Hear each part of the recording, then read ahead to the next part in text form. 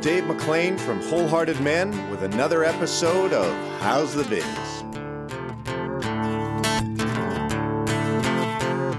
Here I am trying my best to listen to the Lord, and what pops into my mind is, get a haircut today. God has got to have something more important to speak to me than that. I'm not sure if I'm hearing God very clearly.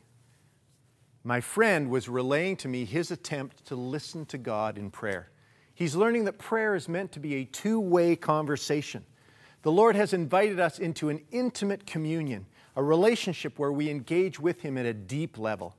We offer our heart to Him, and He offers His heart to us. It was in that mindset my friend was trying to listen to the Lord in prayer.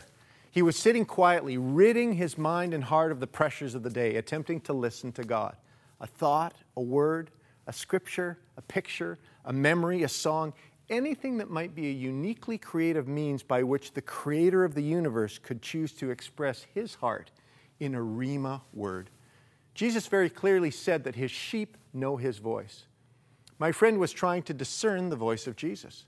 And what he thought he heard Jesus say was to get his hair cut today. Now, this was no simple request.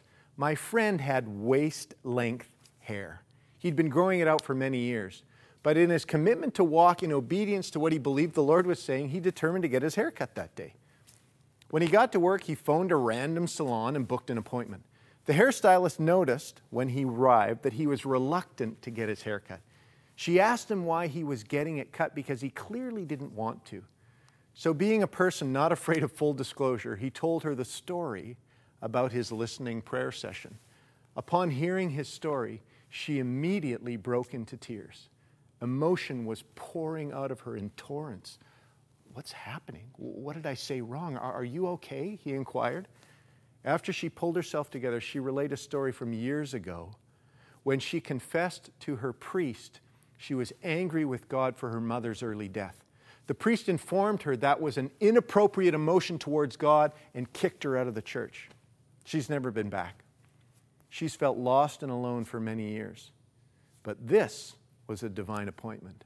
The Lord's simple request of my friend and his subsequent obedience brought this woman in touch with a God who cares enough about her to send a total stranger to demonstrate His love for her.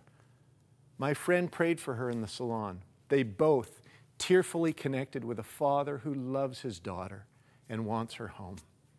Through listening prayer, the Lord can strengthen and encourage you, and as He did with my friend, lead you to strengthen and encourage others. Listening prayer is a means by which we connect with God's heart. We share our heart with Him, and He shares His heart with us. So, do you practice listening prayer? In John 10, verse 27, Jesus said, "My sheep listen to my voice. I know them, and they follow me."